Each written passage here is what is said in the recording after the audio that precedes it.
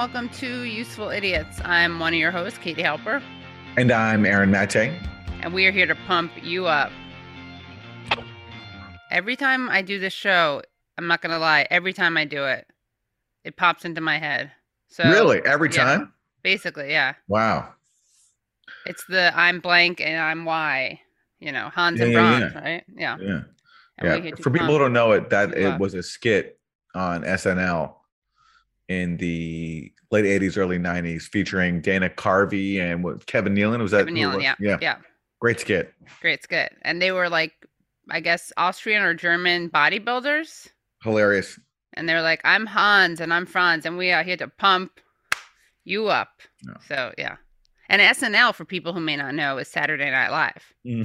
And Saturday Night Live, for people who may not know, because I don't think anyone watches it, is a show on NBC late Saturday nights. Used to be a real thing. Used to be a thing. Did you watch it ever? Like, of course, regularly? Growing up, of course. Yeah. Speaking of SNL, I went to a live taping of a dress rehearsal. So I'm not sure if that's a live taping. It's a dress rehearsal like right before they do it. It's that night.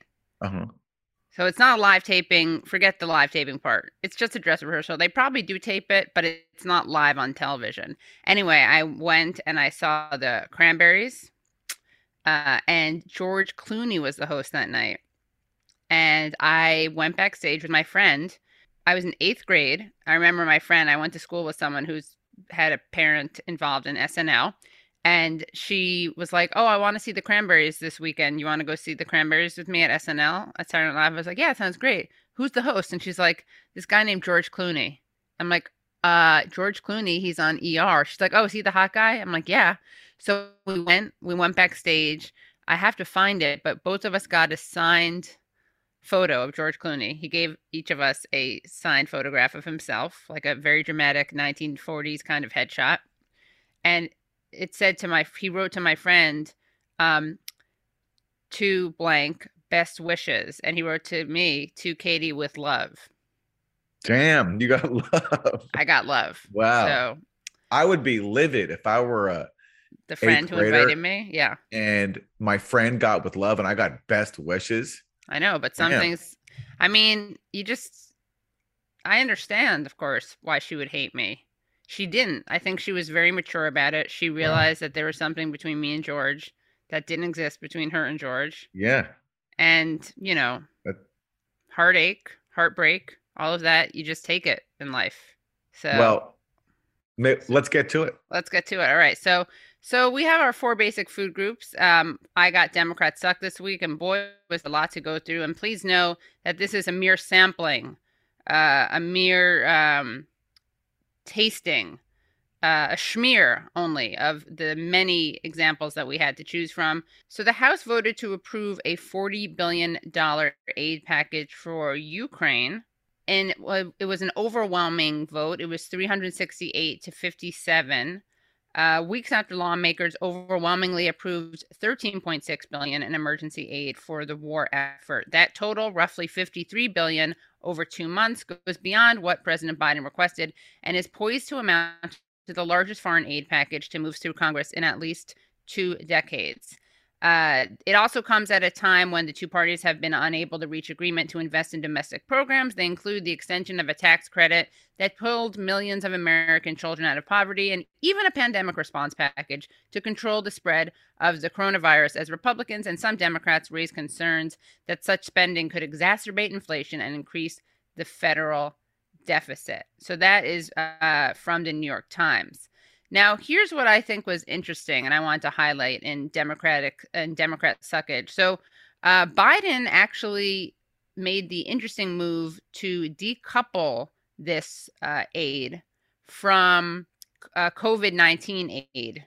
So he had first recommended that lawmakers attach a COVID-19 aid to the package after being, but he had a change of heart. Okay, so he was, quote, informed by congressional leaders in both parties that such an addition would slow down action on the urgently needed Ukrainian aid.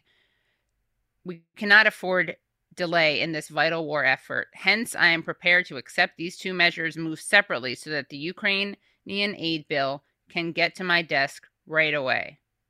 And if we could just go to, I posted a Ken Klippenstein tweet. So this is from April, and it was released by the Biden administration from the White House government, the government briefing room. Fact sheet: Biden administration underscores urgent need for additional COVID-19 response funding and the severe consequences of congressional inaction. Okay, now move forward, and we have a statement from Biden. Previously, I had recommended that Congress take overdue action on much-needed funding for COVID treatments, vaccines, and tests as part of the Ukraine supplemental bill. However, I have been informed by congressional leaders in both parties that such an addition would slow down action on the urgently needed Ukraine aid, a view expressed strongly by several congressional Republicans. We cannot afford delay in this vital war effort. Hence, I'm prepared to accept that these two measures move separately so that the Ukrainian aid bill can get to my desk right away.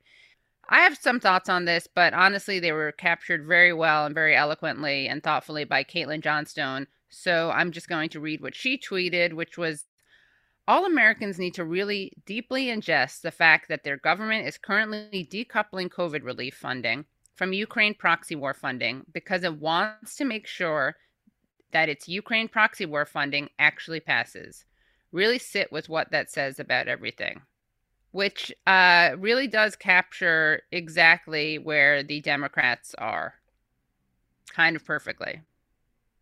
Well, both parties are, but the Democrats, without exception, and the Republicans, with some exception, as we'll talk about shortly. But the fact that there's political will behind arming a proxy war, not as much behind saving the lives of Americans, just says it all.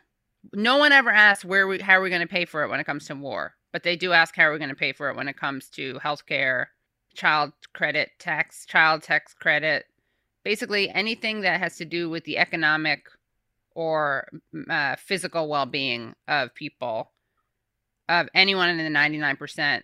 Sorry, we can't pay for that. But if it's about enriching the arms industry or the 1%, there's always money available. There's always money in the, what is it, in the banana stand.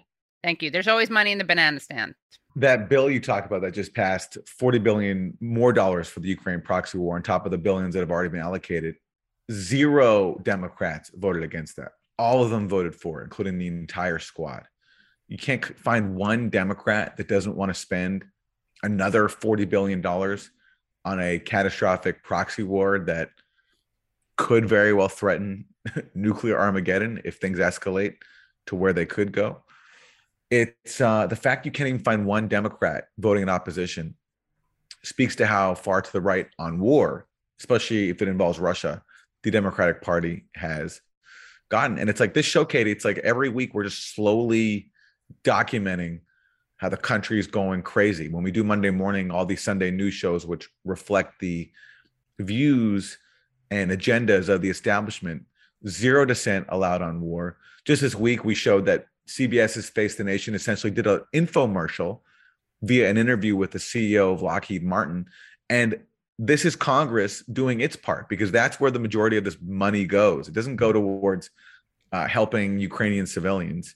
It goes towards weapons that benefit arms manufacturers and make them a lot of money. And no dissent from the Democrats. They're ceding the anti-war rhetoric, however disingenuous it is when it comes from Republicans. They're ceding that to the Republicans. They're basically telling the Republicans, to whatever extent anti-war sentiment exists in this country when it comes to the most dangerous situation in the world today, the Ukraine proxy war, we're going to give that to MAGA Republicans. Right. We're going to abandon that. Traditionally, anti-war sentiment, the idea that we should be spending money on domestic problems and helping our own citizens and not war, that's been the Democrats, or at least that's been the demand of some Democrats. Now that's completely disappeared. It's being handed over as a gift to Republicans. Right. It's wrong morally, ethically, in my opinion, but it's also very stupid strategically. Because as you pointed out before, Aaron, Trump very cleverly, disingenuously weaponized anti-war sentiment, ran against, the military-industrial complex. Obviously, he did insane things with it, but and was not at all consistent. But there is an anti-war, there's a hunger for disengagement from war. and the Democrats are definitely not feeding that hunger, if you will. They're not feeding them at all. No economic relief, no baby formula, not feeding them at all, and they're not feeding them metaphorically. Yeah. Politically, it's making crazy Republicans look sane. That's what the Democrats are doing. Let's play a clip, actually. We have Jamie Raskin, progressive Democrat, responding to Marjorie Taylor Greene.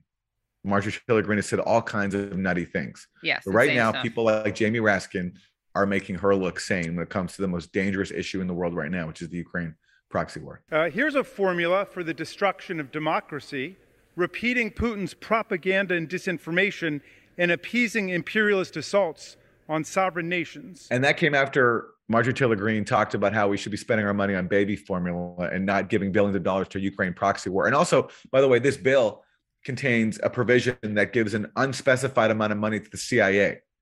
So we don't even know how much the CIA gets or even what it's for, but the CIA just gets it. And Marjorie Taylor Greene criticized that. Jamie Raskin is essentially accusing her of being a Putin propagandist. That's the state right now of the Democratic Party for the cause of a catastrophic proxy war, making nutty Republicans look sane. Right.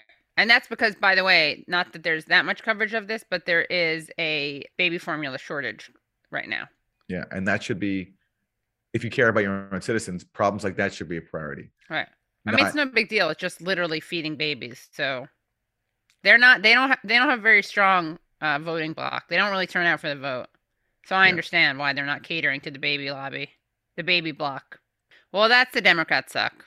Afford Anything talks about how to avoid common pitfalls, how to refine your mental models, and how to think about how to think. Paula, while certainly you can mess up on $1 million a year, it is far less likely than it is on $30,000 a year. Right. I would meet wonderful people that were struggling with a budget that was super tight. It was 100% you need to make more money. Make smarter choices and build a better life. Afford Anything, wherever you listen. All right. So for Republicans Suck, we have a similar theme. Sure, yes, Democrats are going crazy, but on war, Republicans are just as crazy. And the shining example of that is Republican Senator Lindsey Graham of South Carolina speaking on Fox News. Frieden, but if you don't understand this, that if Putin's still standing after all this, then the world's going to be a very dark place. China's going to get the wrong signal, and we'll have a mess on our hands in Europe for decades to come. So let's take out Putin by helping Ukraine. All right, so you're saying that that's how this ends, that Putin is removed? Is there any way? There's no off-ramp. There is no off-ramp. No off-ramp. So let me tell you why there's no off-ramp. The Ukrainians are not going to give the East to Putin to stop the war. They're going to fight for every inch of their territory. If we push the Ukrainians to give up half the country, then Putin wins. If we back off prosecuting Putin as a war criminal, all the laws on the books become a joke. If we don't get this right, China will certainly invade Taiwan. There is no off-ramp in this war. Somebody's going to win and somebody's going to lose. And I hope and pray and do everything in my power to make sure Ukraine wins. And Putin is in charge of a state sponsor of terrorism. That designation needs to be given to Russia. He's earned that designation. We need to pour it on when it comes to helping Ukraine. So usually when you're a sane person and you see a war going on, your position is, okay, what is the off-ramp and what is the resolution that both sides could agree to? Because the alternative is the war just goes on and everyone kills each other. More people die. A crazy person like Lindsey Graham openly declares there is no off-ramp. He does not want diplomacy at all. And note that part of his reason includes somehow that if Russia wins, then China will be emboldened. What does the Ukraine-Russia war have to do with China and Taiwan? Lindsey Graham doesn't think like a normal person. The domino effect that Eisenhower, despite his very good stern warning about the military-industrial complex, referred to. Yeah, right. I mean, everything to them is just basically like a view through the prism of a mafia boss, where if someone gets out of line over here and defies us here, then someone else might get the idea elsewhere and defy us there. And we can't have that. So we have to crush opposition everywhere. And in the case of Ukraine and Russia, that means continuing to fuel a disastrous war. And so who ultimately will pay the price for a never-ending war? It's Ukrainians. Ukrainians will pay the Right. price. But Lindsey Graham doesn't care because for him, it's all through the prism of what serves his agenda of overthrowing Vladimir Putin, because that's the other thing he says, that Vladimir Putin has to go. That's how this war ends, is regime change in Moscow. It's basically a recipe for threatening nuclear Armageddon, because as U.S. officials warn, if Russia feels as if its vital security is at stake, it will use nuclear weapons. Lindsey Graham doesn't care. He's willing to risk all that for the sake of his regime change goals. It's ridiculous. But again, I am appreciative that increasingly people are saying what was the quiet part out loud, which is that this is a proxy war and this is all about how we can weaken Putin as opposed to how we can end the war. Absolutely. Yeah. Yeah. It's hard to keep the lofty rhetoric going forever about how this is all just a fight against autocracy. We're doing this to defend democracy. Eventually, you have to admit the truth. It comes out, and that's what they're doing now. Yeah. And for doing it so scarily, Lindsey Graham is this week's example of why Republicans suck. We almost got that. And now we're going to go to another food group, which is, of course, the Isn't That Weird? And for Isn't That Weird, I have an interesting, beautiful story. I'm going to read from the New York Post. It was one wedding and a funeral. Another callback to the 1990s when we saw a movie out called 4 Weddings and a Funeral. One man proposed to one woman at one wedding and one funeral. A South African pastor is being excoriated online after filming himself proposing to a grieving woman in the middle of her father's funeral, mere feet from the deceased's coffin. So let's see this video. I want to hear your thoughts on this, Aaron. Proposing the deceased daughter right at the funeral, wiping the tears there and there. Kwa hore karolo ya lona re bapale boteng ba hae o tla nkuka jalo ka monna ba ke sa bophelo ba hao kaofela na.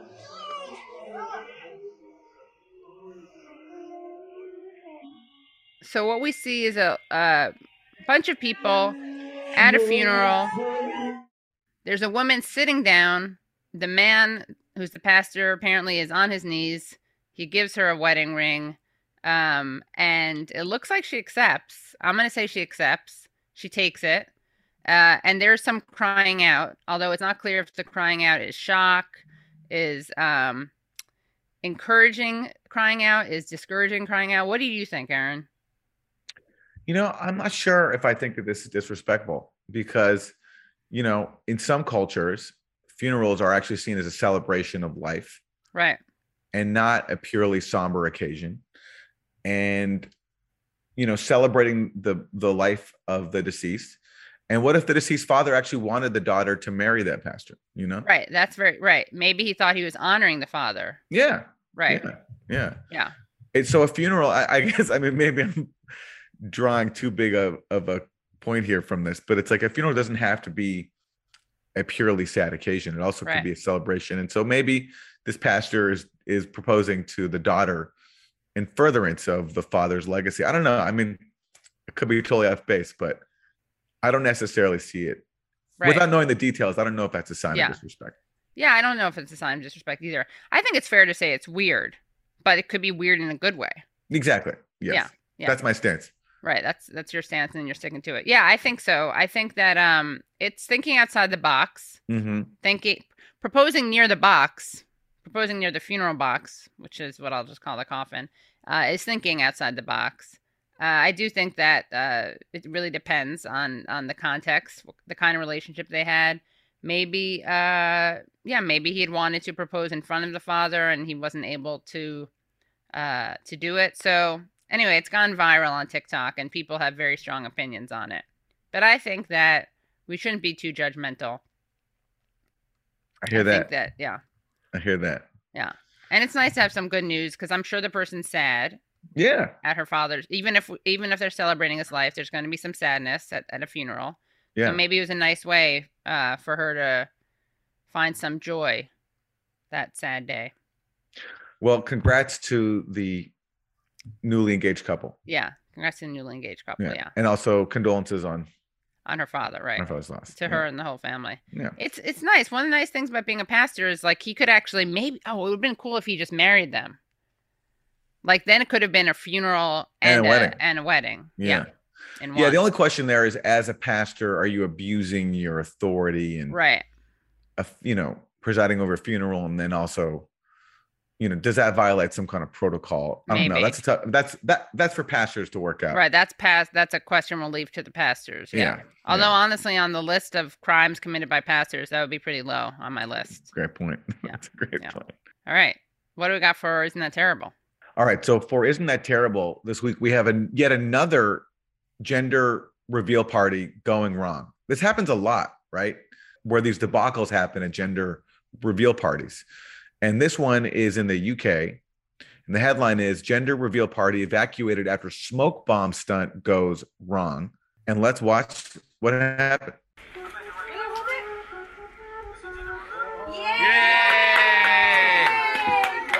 some pink smoke is released to announce that it's a girl.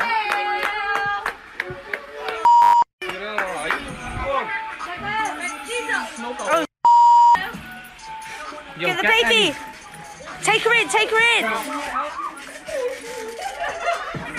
Take her in! Run! I can't breathe, so if I can't breathe, she can. Get her in!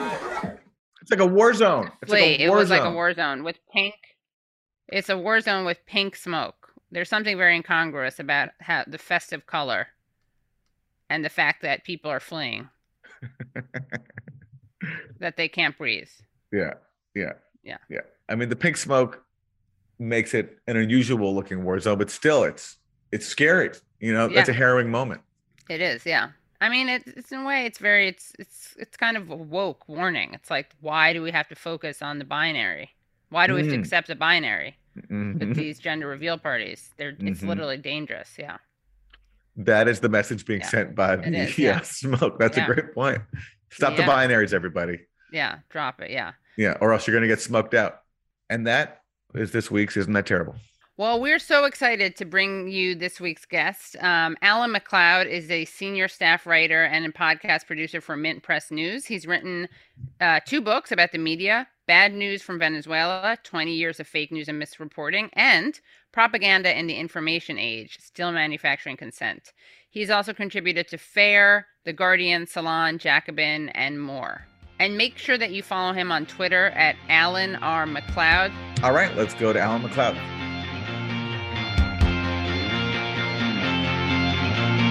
Welcome, Alan. We're so happy to have you joining us. Alan McLeod, how are you? Great to be with you. I'm doing really well. Great. Last week, as viewers and listeners know, we had on Manar Adley, and she is, I guess, your boss at Mint Press. And she talked about the way PayPal had gone after Mint Press, and they did the same to you.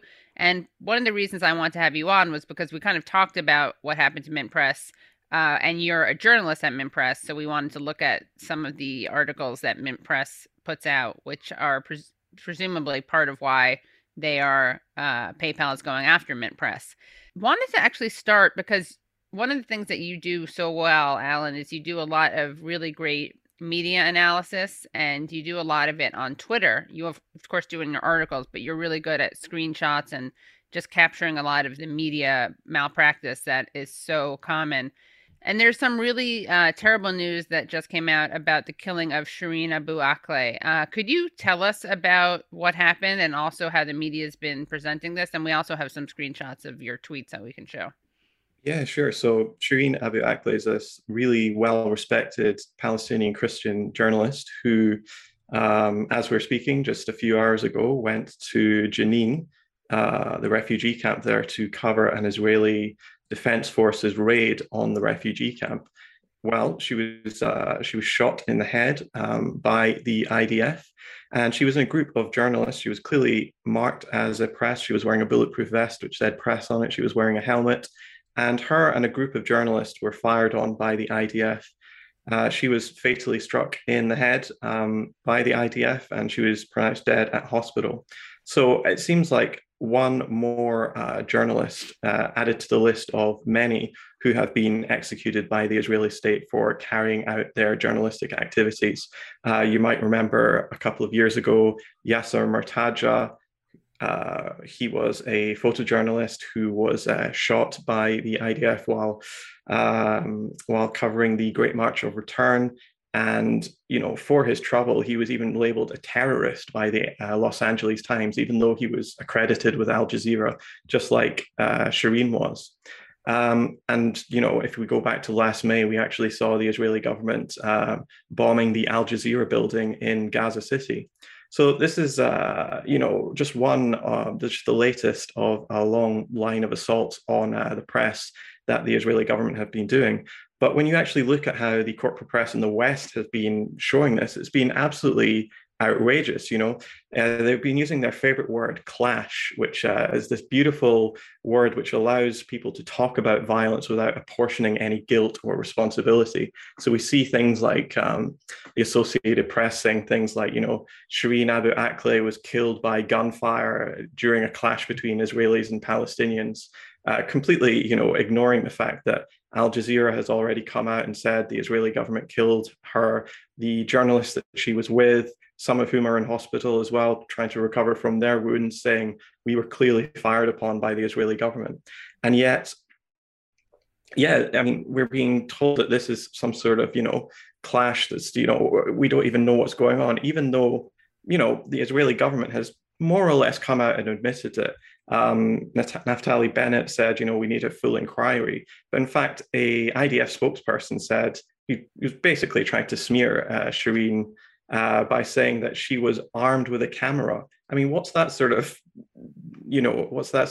language? It's quite clear what they were thinking. So, the New York Times had an absolutely reprehensible headline today, which read, Al Jazeera journalist is killed during clashes in West Bank. The circumstances surrounding the fatal shooting of Shireen Abu Akleh, Palestinian-American journalist, were not immediately clear.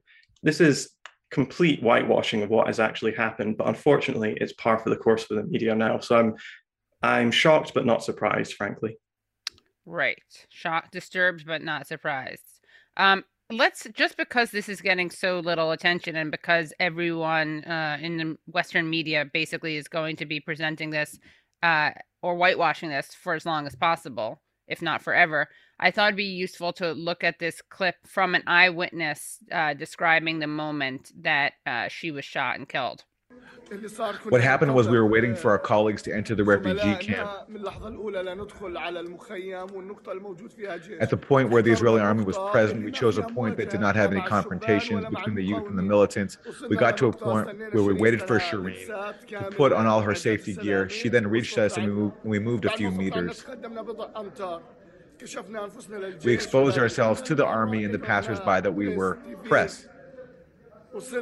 We arrived, and within seconds, there was the first shot. I told them that we were being targeted, we were being shot at. I turned and found Shireen on the ground. I found Shatha shielding herself by a tree and screaming. I turned and found Shireen on the ground in the first few seconds with the shooting. We were telling each other we were being shot at. The shooting continued for more than 3 minutes on the teams that were there. Ali was injured. He was able to cross the street and get to a point of safety. The shooting continued.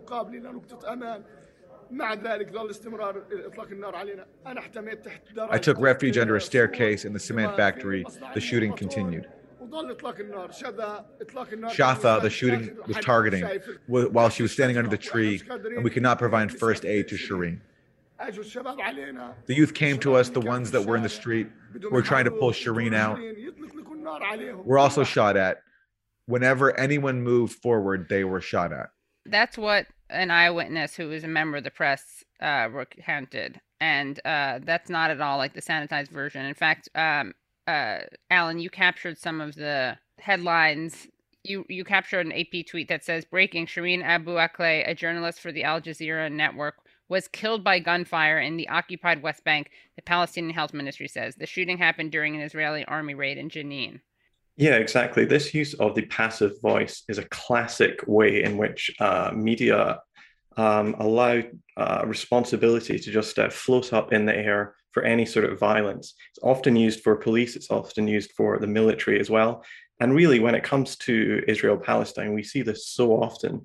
So often the headlines are things like, a controversial journalist is killed by bullet fired from gun from IDF, rifle, between, in a clash between settlers and Hamas or something crazy like that, whereby the sort of guilt or responsibility is just completely whitewashed. And this is just one more example of this, frankly. Ali Abu Nima has an interesting tweet about this. He, of course, Ali Abu Nima is director of Electronic Intifada, and he has a great tweet about this. So he captures the vile hypocrisy. He has two screenshots from Ned Price, who's the spokesperson from the State Department, who tweeted out, "We are horrified that journalists and filmmakers, non-combatants, have been killed and injured in Ukraine by Kremlin forces. We extend condolences to all those affected by this horrific violence. This is yet another gruesome example of the Kremlin's indiscriminate action." So that's how he responds to one death. And here he is responding to this one. "We are heartbroken by and strongly condemn the killing of American journalist Shireen Abu Akleh in the West Bank. The investigation must be immediate and thorough, and those responsible must be held accountable. Her death is an affront to media freedom everywhere." Yeah, unfortunately, I think this is another case of worthy victims. Frankly, if you're a journalist and you get killed, the amount of coverage or outrage that you receive in the media is determined exactly by two things: who you worked for, number one, and who was the group killing you, number two. So in the first example, if a Western journalist works for Fox News or the Washington Post and is killed by the Russian army in Ukraine, that will elicit outrage all around the world. But if you work for Al Jazeera or Press TV or some small alternative media outlet, and you're killed by an ally of the United States, like the Israeli government, frankly, that's going to be old news very quickly. I want to show some more examples of this disingenuous language that we're talking about, because when it comes to how the U.S. media covers Israel, they've had to adopt this framing so many times because Israel commits so many unspeakable atrocities. And so outlets like the New York Times have to find ways to minimize them. And the way they do it is, it's like you have to almost admire the creativity that they come up with because it's so disingenuous. Let's go to the first example. This is from 2014 when Israel massacred a group of Palestinians who were watching the World Cup on a beach in Gaza during the 2014 Israeli assault on Gaza. So this is from 2014. Missile at beachside Gaza cafe finds patrons poised for World Cup.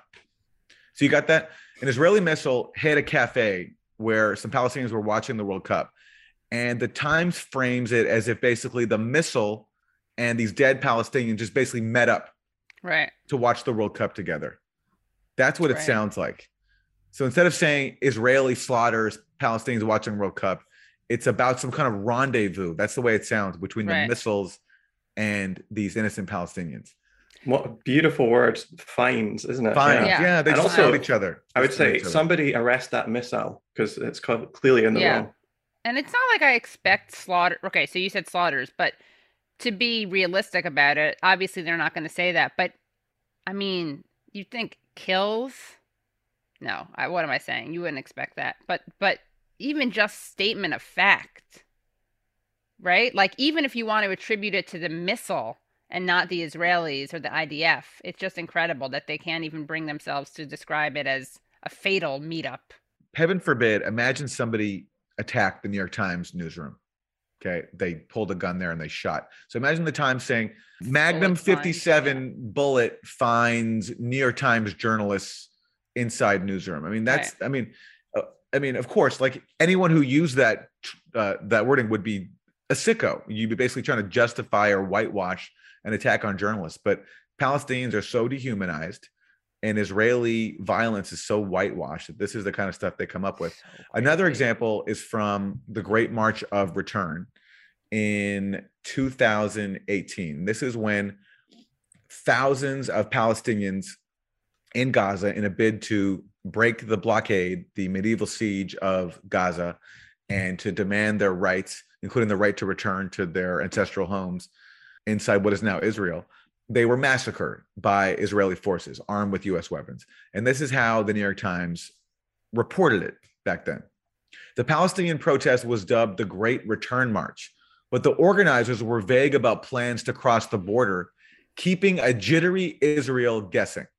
So after Israel guns down, thousands of Palestinians, killing hundreds, wounding thousands more, totally unarmed people who are just trying to do what Palestinians have been lectured to do for so many decades, being told to just be nonviolent. They get gunned down for it by Israel with US weapons. The Times basically pins the blame on organizers who are vague about their plans, and that Israel just being jittery in gunning down civilians, Israel just being jittery. That's the message from the New York Times. My heart goes out to the jittery Israelis. Yeah, like if only maybe Israel had some ADD medication or something, or some right. or some medication to calm their jitters. Right. They wouldn't have gunned down so many Palestinian civilians. It's so, but this is what they have to come up with to justify the unthinkable. It's really, I mean, and just going back to the contrasting responses from Ned Price, this was in response to the tragic death of Brent Renaud, who's an American journalist and filmmaker. But he was so sure in his response. We are horrified that journalists and filmmakers, non-combatants, have been killed and injured in Ukraine by Kremlin forces. We extend condolences to all those affected by this horrific violence. This is yet another gruesome example of the Kremlin's indiscriminate actions.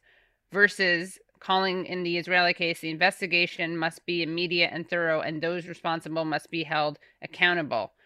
So, again, you have two journalists killed, and in one case, there's no question that it was Kremlin forces, even though they didn't. That was the same day. It wasn't even clear who shot Brent Renaud. And in this case, we know that it was the IDF who did it. And yet, in that case, there needs to be an investigation. The other case, that it's stuff like that. People aren't even aware of this, because if you don't know that Ned Price doesn't know this, and you don't know that because the media doesn't say we don't know this, you don't even realize. You're not aware. I mean, that's the scariest thing about media bias, is that it requires so much research to even realize the bias. Yeah, you can't even pin this on American versus Palestinian, because Shireen Abu Akleh is actually an American citizen as well. Right. So we can't even, talk about this as just being, some foreigner got killed and this is an American. It's not that at all. I mean, it really shows you, if you're serving US state power or Western power, you will be treated well. And if you're trying to undermine that and manufacture dissent rather than consent, you will be treated as an enemy of the state. This reminds me a lot of an article that you wrote that was really quite stunning. It was from Mint Press called "It's Different, They're White. Media Ignore Conflicts Around the World to Focus on Ukraine." And it reminds me of the distinction that you just referenced, worthy and unworthy victims. Can you talk about worthy and unworthy victims and where that idea comes from? Yeah, sure. So it comes from Edward Herman and Noam Chomsky. Their seminal 1988 work, Manufacturing Consent, is one of the most read books in the social sciences and certainly in media studies. And together they really outline how the corporate Western media work.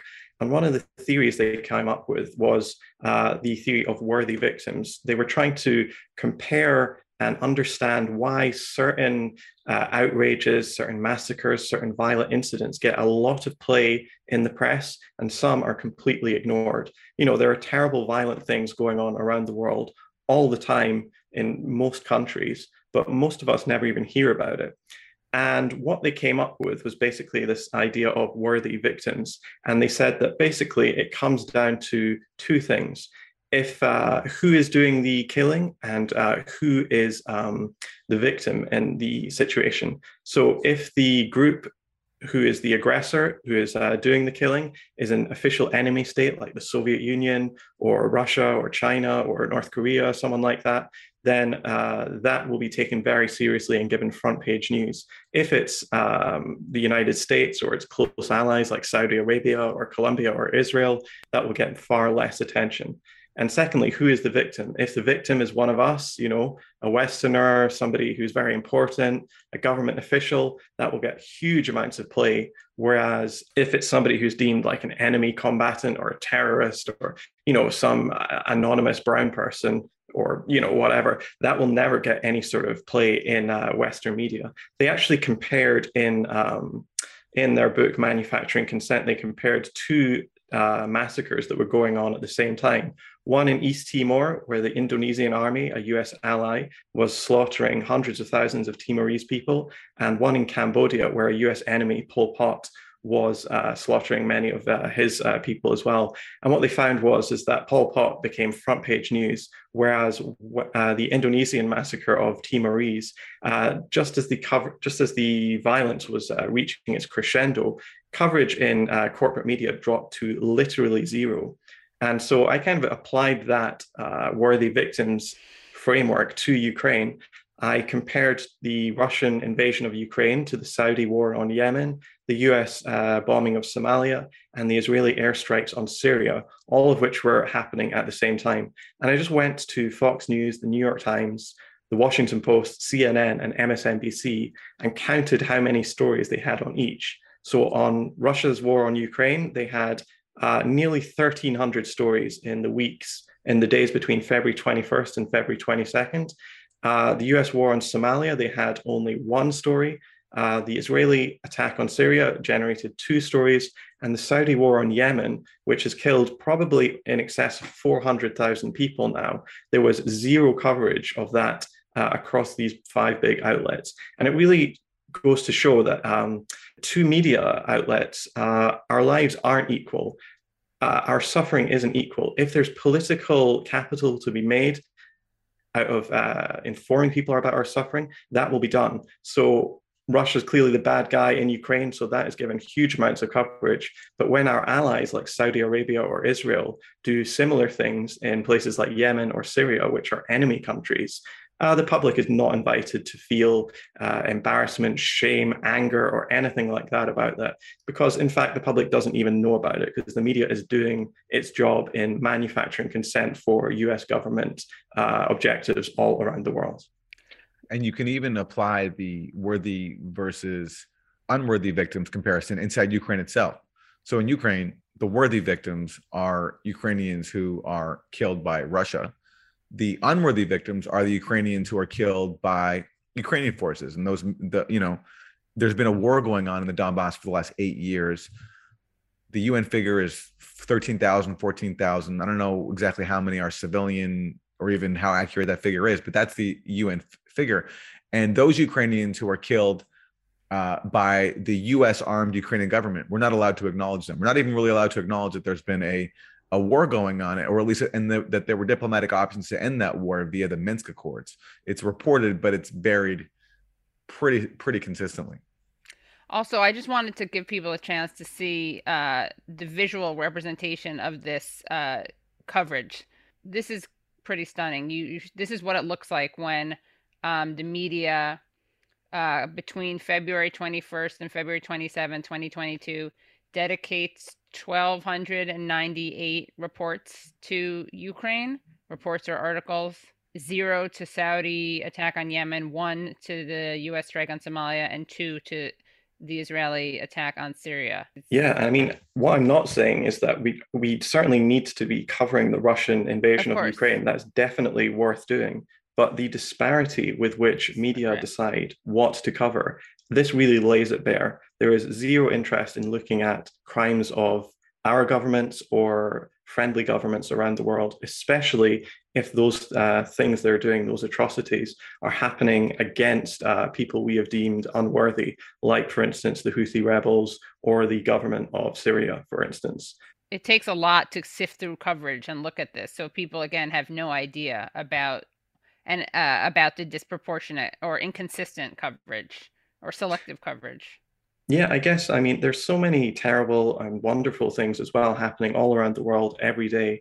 How do big newspapers or TV shows decide what to cover? And ultimately, I think this book, Manufacturing Consent, really answers that in a really concise way. It's not random what you see on your television. It is very, very, everything is thought about very clearly, and it is very precise. There's like a machine which all news goes through. And if it hits one of these filters, it simply will not get to your TV screen or to your newspaper or to your radio show, wherever you get it. That's if you're using corporate media. If you're using alternative media, maybe it's a different case.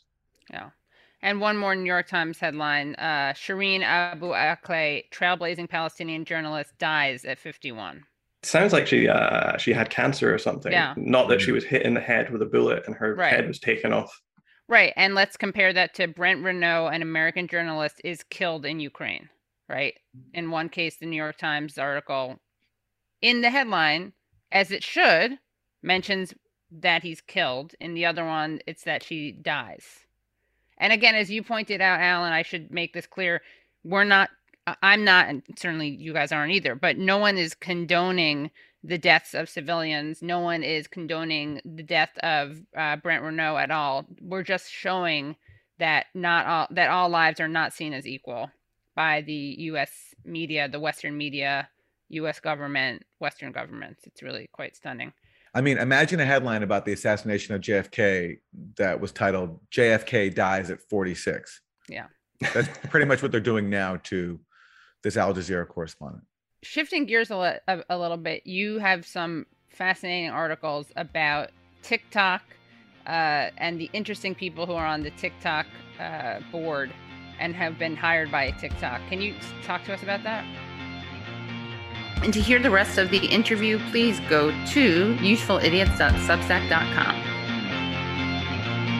Well, that was great. That was awesome. Very knowledgeable reporter who's done a lot of really good work. And you can see he gives a window on how much effort it takes just to expose one media lie, whether it's about Ukraine or whether it's about the sources that the media is relying on to get its information about Ukraine. It just takes a lot of work. And Alan is one of the people who does that work. And that's presumably why PayPal is blocking payments to his outlet, Mid-Press News. Right. He writes academic books too. He's just a real dedicated writer, researcher, does great stuff. I kind of it's funny the people I fangirl out on, but I kind of fangirl out on Alan McLeod. So you're a fan of academic writing? I guess. Well, I haven't read his books, so we'll see. I'm going to order them though. I will order them. But I just love how he collects all these screenshots. I'm just very impressed. I don't know. You can always rely on Alan's Twitter feed. I hear that. There's always great tweets in the Alan McLeod Twitter feed. Yeah. All right, everybody. Thanks so much for joining us. usefulidiots.substack.com to get all kinds of bonus content. Oh, yeah. You're going to really want to make sure that you join for this week's Substack. It's going to be great. We talk a lot about, let's just say we talk a lot about a Ukrainian outlet that you see a lot if you're online. And it may not be all that it appears to be. Mm-hmm. See you next week. Bye, everybody. Hello, thank you so much for listening to and watching Useful Idiots. For full episodes and extended interviews, please subscribe at usefulidiots.substack.com. You can subscribe on YouTube at youtube.com/usefulidiots for clips, live streams, and full episodes. Also, subscribe to us wherever you find your podcast. Follow us on Twitter at UsefulIdiotPod and use the hashtag UsefulIdiotsPod. Join us Mondays at 10 a.m. for the Useful Idiots Monday Morning Show, where we discuss the Sunday morning news shows so you don't have to watch them.